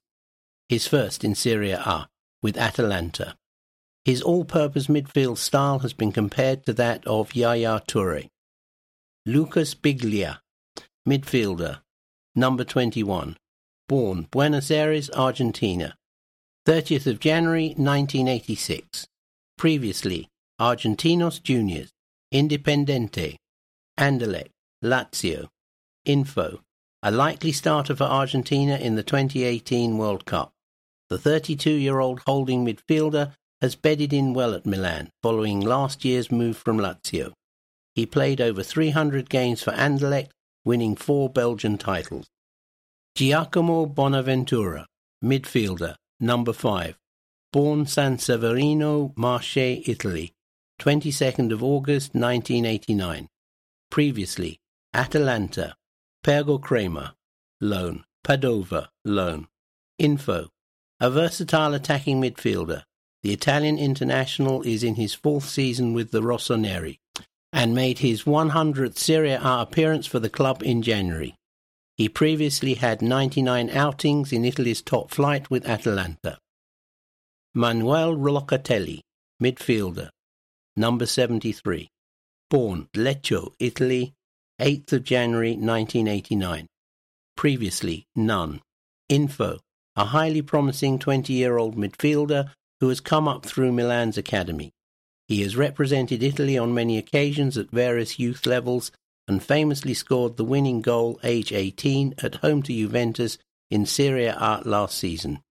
Riccardo Montolivo, midfielder, number 18. Born Milan, Italy, 18th of January 1985. Previously, Atalanta, Fiorentina. Info: a vastly experienced schemer who spent 7 years with Fiorentina before joining Milan in 2012. He has earned 66 caps for Italy, but missed the last 2 major tournaments through injury. Despite a distinguished career, he's never won a major trophy. Suso, forward, born Cadiz, Spain. 19th of November 1993, number 8. Previously, Liverpool, Almeria, loan, Genoa, loan. Info: a native of southern Spain, Suso was scouted as a teenager by Liverpool and played briefly in their first team in 2012 before. The skillful left-footer has revived his career at Milan, becoming a valuable attacking asset over the past 2 seasons. Fabio Borini, forward, number 11, born Bentivoglio, Italy, 29th of March 1991. Previously, Chelsea, Swansea, loan, Parma, Roma, loan, Liverpool, Sunderland. Info: another ex-Liverpool player. Fabio spent most of his career in England, the last 2 seasons with Sunderland, from whom he is on loan to Milan. A scorer in each leg of the round of 32, he started the weekend win at Genoa at right back. Andrea Silva, forward, number 9. Born Bagoim do Monte, Portugal, 6th of November 1995. Previously, Porto. Info: a brilliant 2016-17 season for both Porto and Portugal earned the 22-year-old a £35 million summer move to Milan. He headed in Sunday's 94th minute winner against Genoa, his long-awaited first goal in Serie A, to add to the 6 he has scored in the Europa League. Nikola Kalinic, forward, number 7, born Solin, Croatia, 5th of January 1988. Previously, Hajduk Split. Pula, loan. Sibenic, loan. Blackburn, Dnipro, Florentina. Info: a Europa League runner-up with Dnipro in 2015. The Croatia international striker subsequently enjoyed 2 seasons with Fiorentina before joining Milan last summer. Had 2 seasons in the Premier League with Blackburn, 2009 to 2011. Patrick Cutroni, forward, number 63. Born Como, Italy, 1st of January 1998. Previously, none.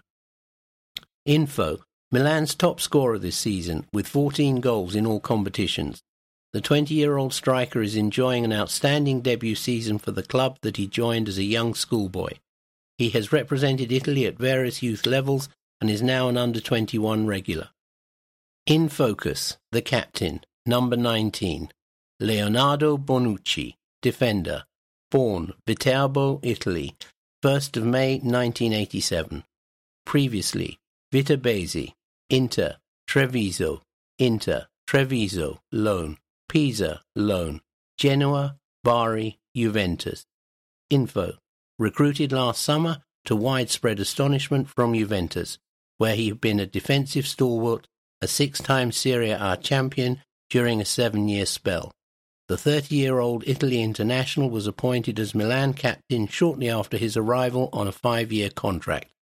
His last game for Juve was the 2017 Champions League final against Real Madrid in Cardiff. He has since lifted his total of UEFA competition appearances to 73, making him the most experienced European campaigner in this Milan side. He has also earned 75 caps for Italy, appearing in 2 World Cups and 2 European Championships.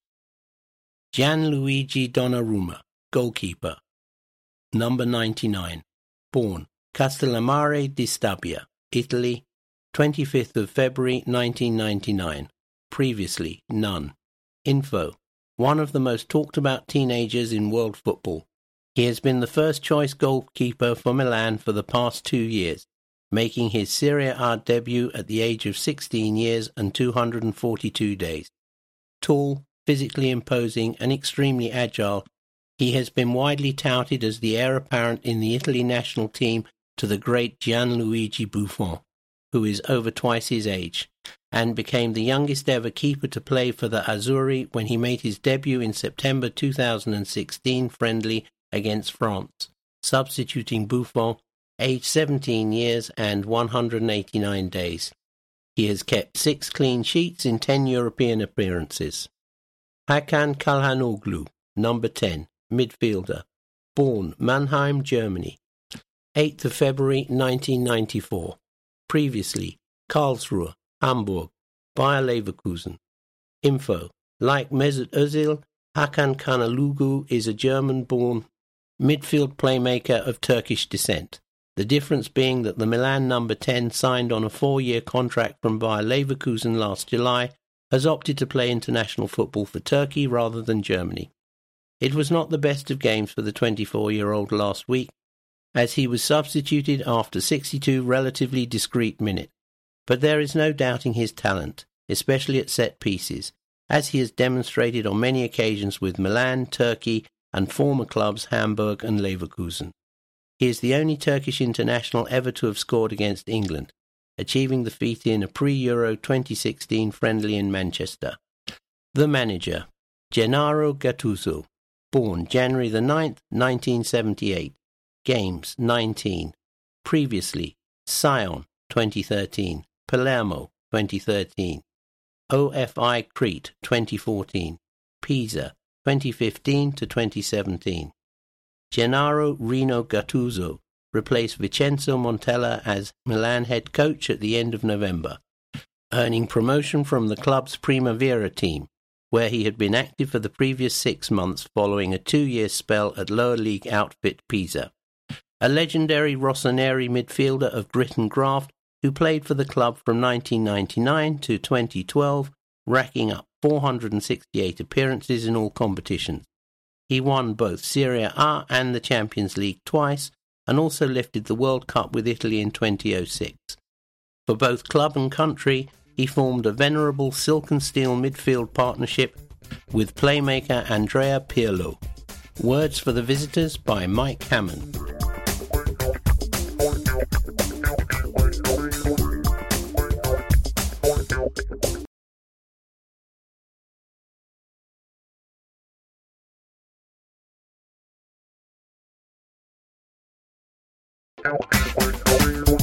Match action. Arsenal v Watford. Sunday, March 11th, 2018, 1:30. Premier League, game number 47. Arsenal 3, Watford 0.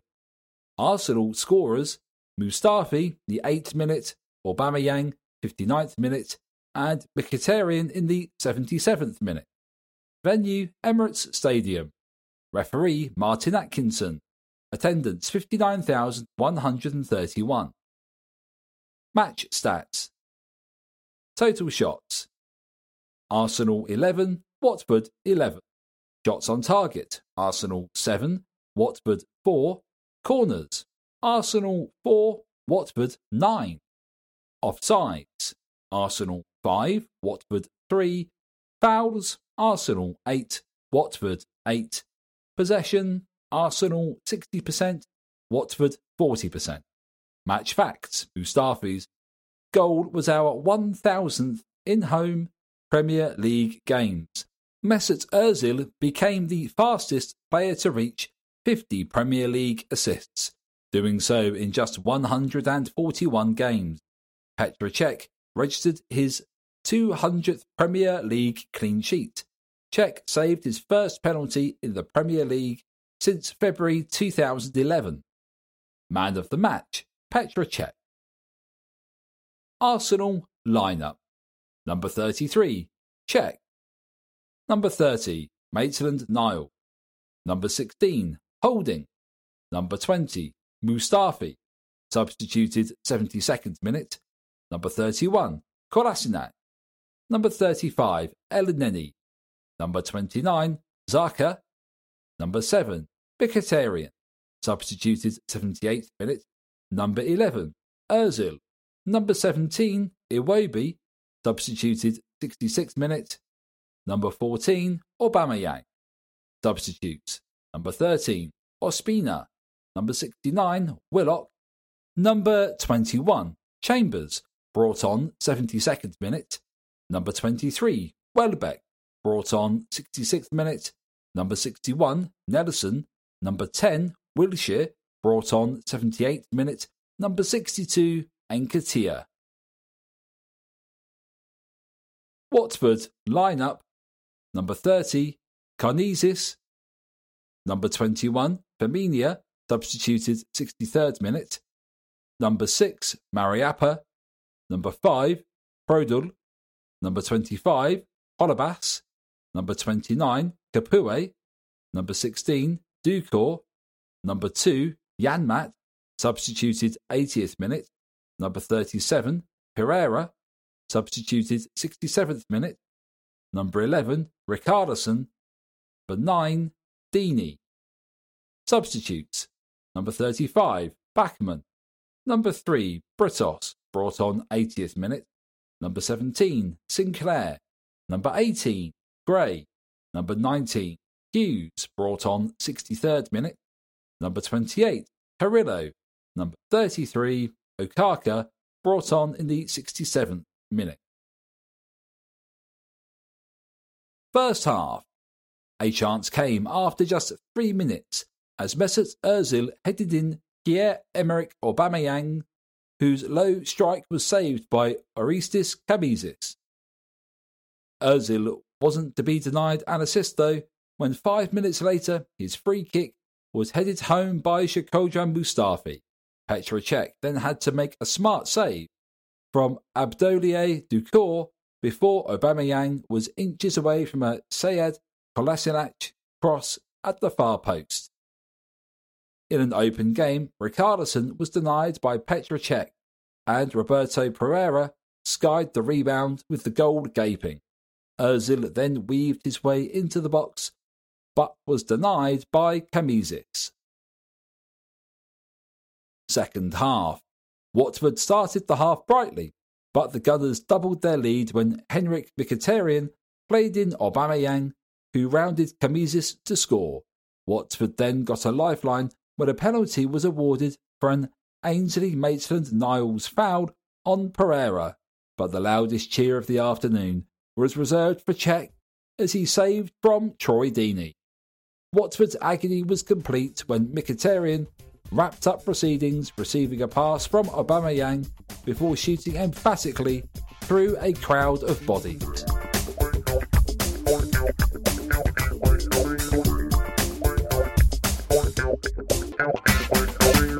That sums it all up. 20 years since Arsene Wenger's team won Arsenal's second double, the matchday programme recalls the stories that surrounded the 1997-98 season by Jem Maidment.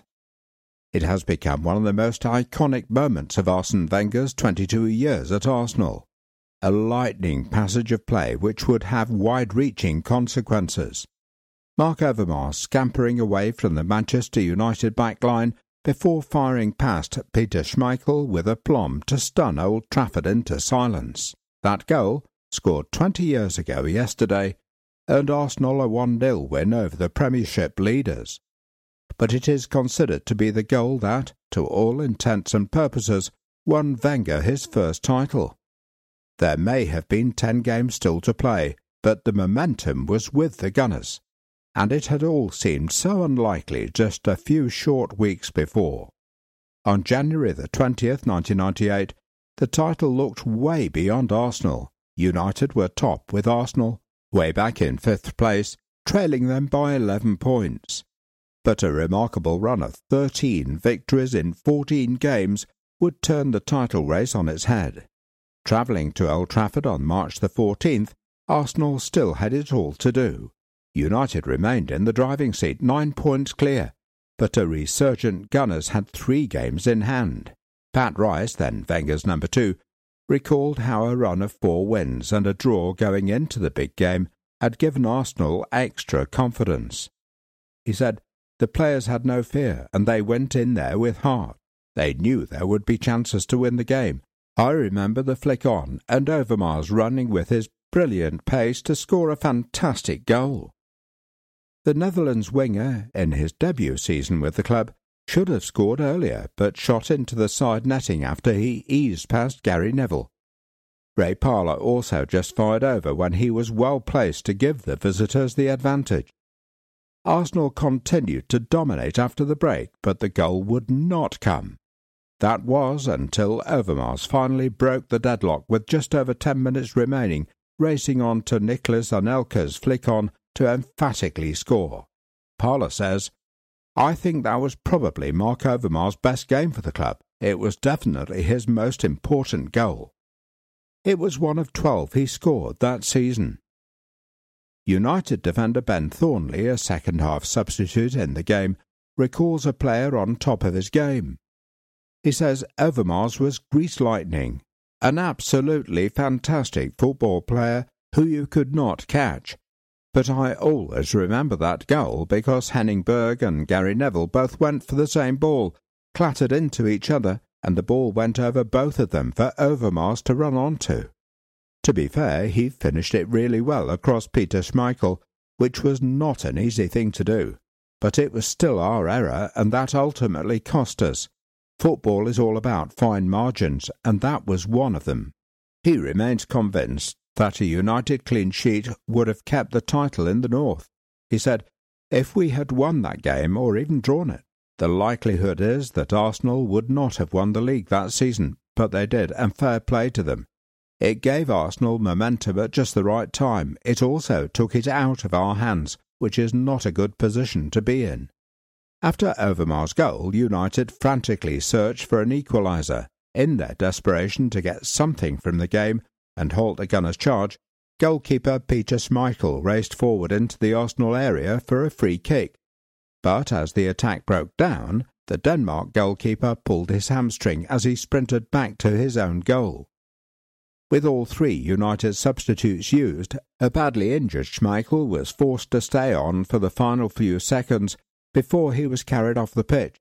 It summed it up for the champions, who could sense their grip on the trophy loosening. As for the match winner, Overmars remained cautiously optimistic, saying, "We have a few difficult away matches against Blackburn and Liverpool, but we are going well. This was a great result for us, but you don't win the league against Manchester United. You have to beat the other clubs." Wenger, publicly at least, was not convinced the title had been decided. He tried to take the heat off his players by claiming the old adage that points in the bag were worth more than games in hand. "I think United have got a small advantage, because we have to take the points from our games in hand," he said afterwards. "But we have closed the gap, and it makes it very interesting for everybody for the end. The bookies agreed, still making United comfortable favourites. While Arsenal's title odds were cut from 11-2 to 9-4, with William Hill, United were still 1-3 from 1-8 pre-match. Clearly rattled, United boss Alex Ferguson, a master of mind games, predictably tried his best to play down Arsenal's chances in the run-in, claiming Arsenal were not as good a football team as us, although he was gracious enough to concede, "They played well today, they looked really strong and determined." He added, "If Arsenal win their games in hand, they go above us, but they will find out they will start dropping points towards the end of the season. There is no question about that." His prediction proved, thankfully, to be wrong. Wenger's side now oozing confidence won their next 8 on the trot to clinch the club's first title for 7 years. United legend Ryan Giggs is in no doubt the Gunners deserved the title that season. "The toughest Arsenal team for me personally was the 1997-98 double-winning team," he says. "They just had a bit of everything, really. Quality with Bergkamp, pace with Anelka and Overmars, the experience of the back 4, and then the toughness of Vieira and Pettit in midfield. The Arsenal first-team squad in 1997-98 was 1. David Seaman, 2. Lee Dixon, 3. Nigel Winterburn, 4. Patrick Vieira, 5. Steve Bull, 6. Tony Adams, 7. David Platt, 8. Ian Wright, 9. Nicholas Anelka, 10. Dennis Bergkamp, 11. Mark Overmars, 12. Christopher Ray, 13. Alex Manninger, 14. Martin Keown, 15. Ray Parler, 17. Emmanuel Pettit, 18. Gilles Grimandi, 19. Remy Gard, 20. Matthew Upson, 21. Louis Boamorte, 22. Ian Selly, 23. Alberto Mendes, 25. Scott Marshall, 26. Vince Bartram, 27. Paul Shaw, 28. Stephen Hughes, 29. Glenn Helder, 30. Gavin McGowan, 31. Chris Kiwomia, 32. Isaiah Rankin, 33. Michael Black, and 34. Jason Crow.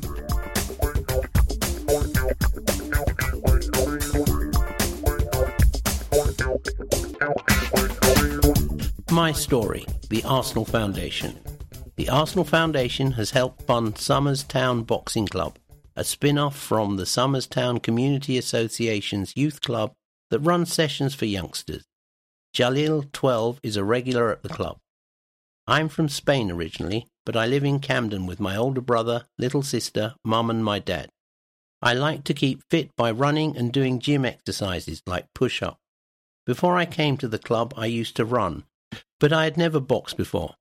I found out about the club when I was in a PE lesson at school, and a friend told me he was going to boxing session. I wanted to try to make more friends outside of school, so I decided to go along. I'm so glad I did. I made loads of new friends, and straight away I felt more confident, so I started to go regularly.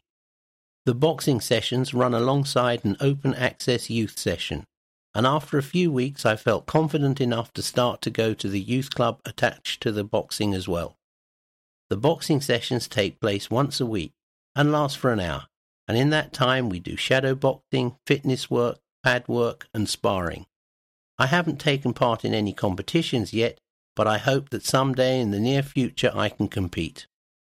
Taking up boxing has made me feel more confident in defending myself, and I enjoy socializing with my new friends. I've made so many since joining the club.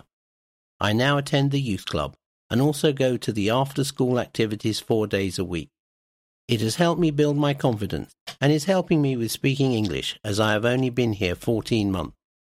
I can honestly say that Somers Town Boxing Club has helped to change my life so much for the better. Before I came to the boxing sessions, I was shy. I lacked confidence. I couldn't speak English very well, and I was getting bullied. Since then, I have become more confident, and I'm able to resolve the issues with bullies as I can now speak English better.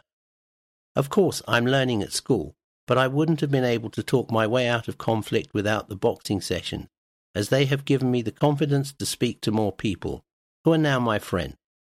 It's helping me to improve my English every day. I can see, even just in my short time here, that the Arsenal Foundation makes a difference to people's lives.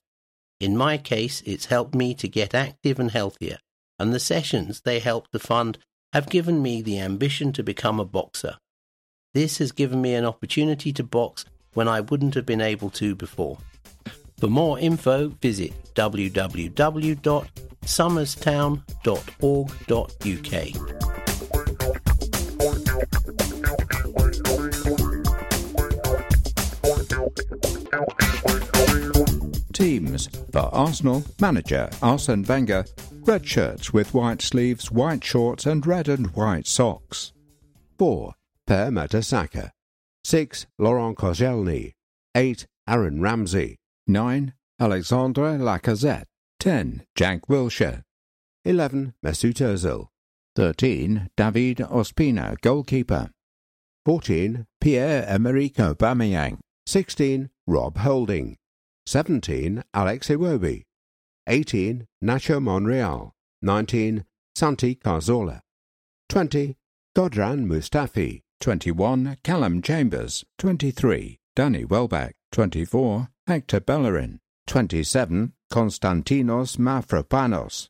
29. Granit Xhaka. 30. Ainsley Maitland-Niles.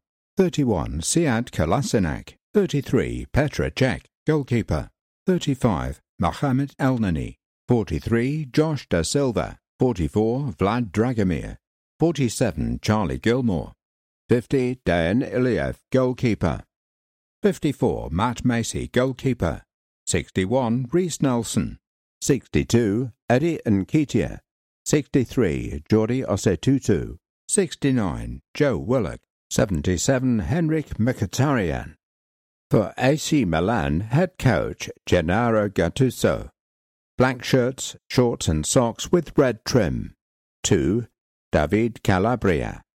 4 Jose Mori. 5 Giacomo Bonaventura. 7 Nikola Kalinic. 8 Suso. 9 Andre Silva. 10 Hakan Calhanoglu. 11 Fabio Borini. 12 Andrea Conti. 13 Alessio Romagnoli. 15 Gustavo Gomez. 17 Christian Zapata. 18 Riccardo Montalivo. 19 Leonardo Bonucci. 20 Ignazio Abati. 21 Lucas Biglia. 22 Matteo Musacchio. 27 Riccardo Forte. 30 Marco Sturari, goalkeeper. 31 Luca Antonelli. 46 Matteo Gabbia. 47 Raul Bellanova. 58 Tommaso Pobeka. 63 Patrick Cotroni. 68 Ricardo Rodriguez. 73 Manuel Locatelli. 75 Alessandro Guarnone, goalkeeper. 79 Frank Kessie. 90 Antonio Donnarumma, goalkeeper. 99 Gianluigi Donnarumma, goalkeeper. Officials from Sweden, referee Jonas Eriksson. Assistant referees Matthias Klesinius, Daniel Warnmark. Additional assistants Andreas Ekberg, Stefan Johannesson. Fourth official Mehmet Kulam. Today's other Europa League fixtures, 8:05 p.m. unless stated. Lokomotiv Moscow versus Atletico Madrid, 4 p.m. Dynamo Kiev versus Lazio, 6 p.m. Athletic Bilbao versus Marseille, 6 p.m. Zenit versus RB Leipzig, 6 p.m. Clusen versus Sporting, 6 p.m. RB Salzburg versus Dortmund, Lyon versus CSKA Moscow. The Arsenal Foundation, helping young people fulfill their potential through education and sport.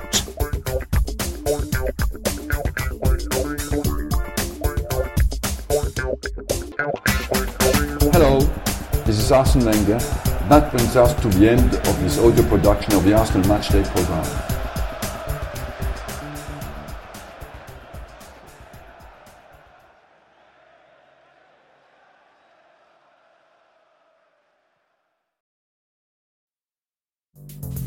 Puma 1. Play perfect.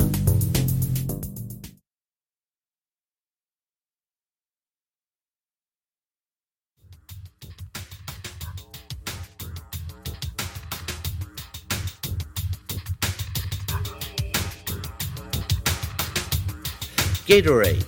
It all begins from within. Every victory starts from within. That's where the heart and the drive live. The determination to come up big when it matters most. But no athlete does it alone. They need training and fuel to perform. Gatorade is proud to fuel any athlete who believes greatness comes from within. Gatorade, win from within. Copyright 2013 S-VC.Inc. Gatorade and G-Design are registered trademarks of S-VC.Inc.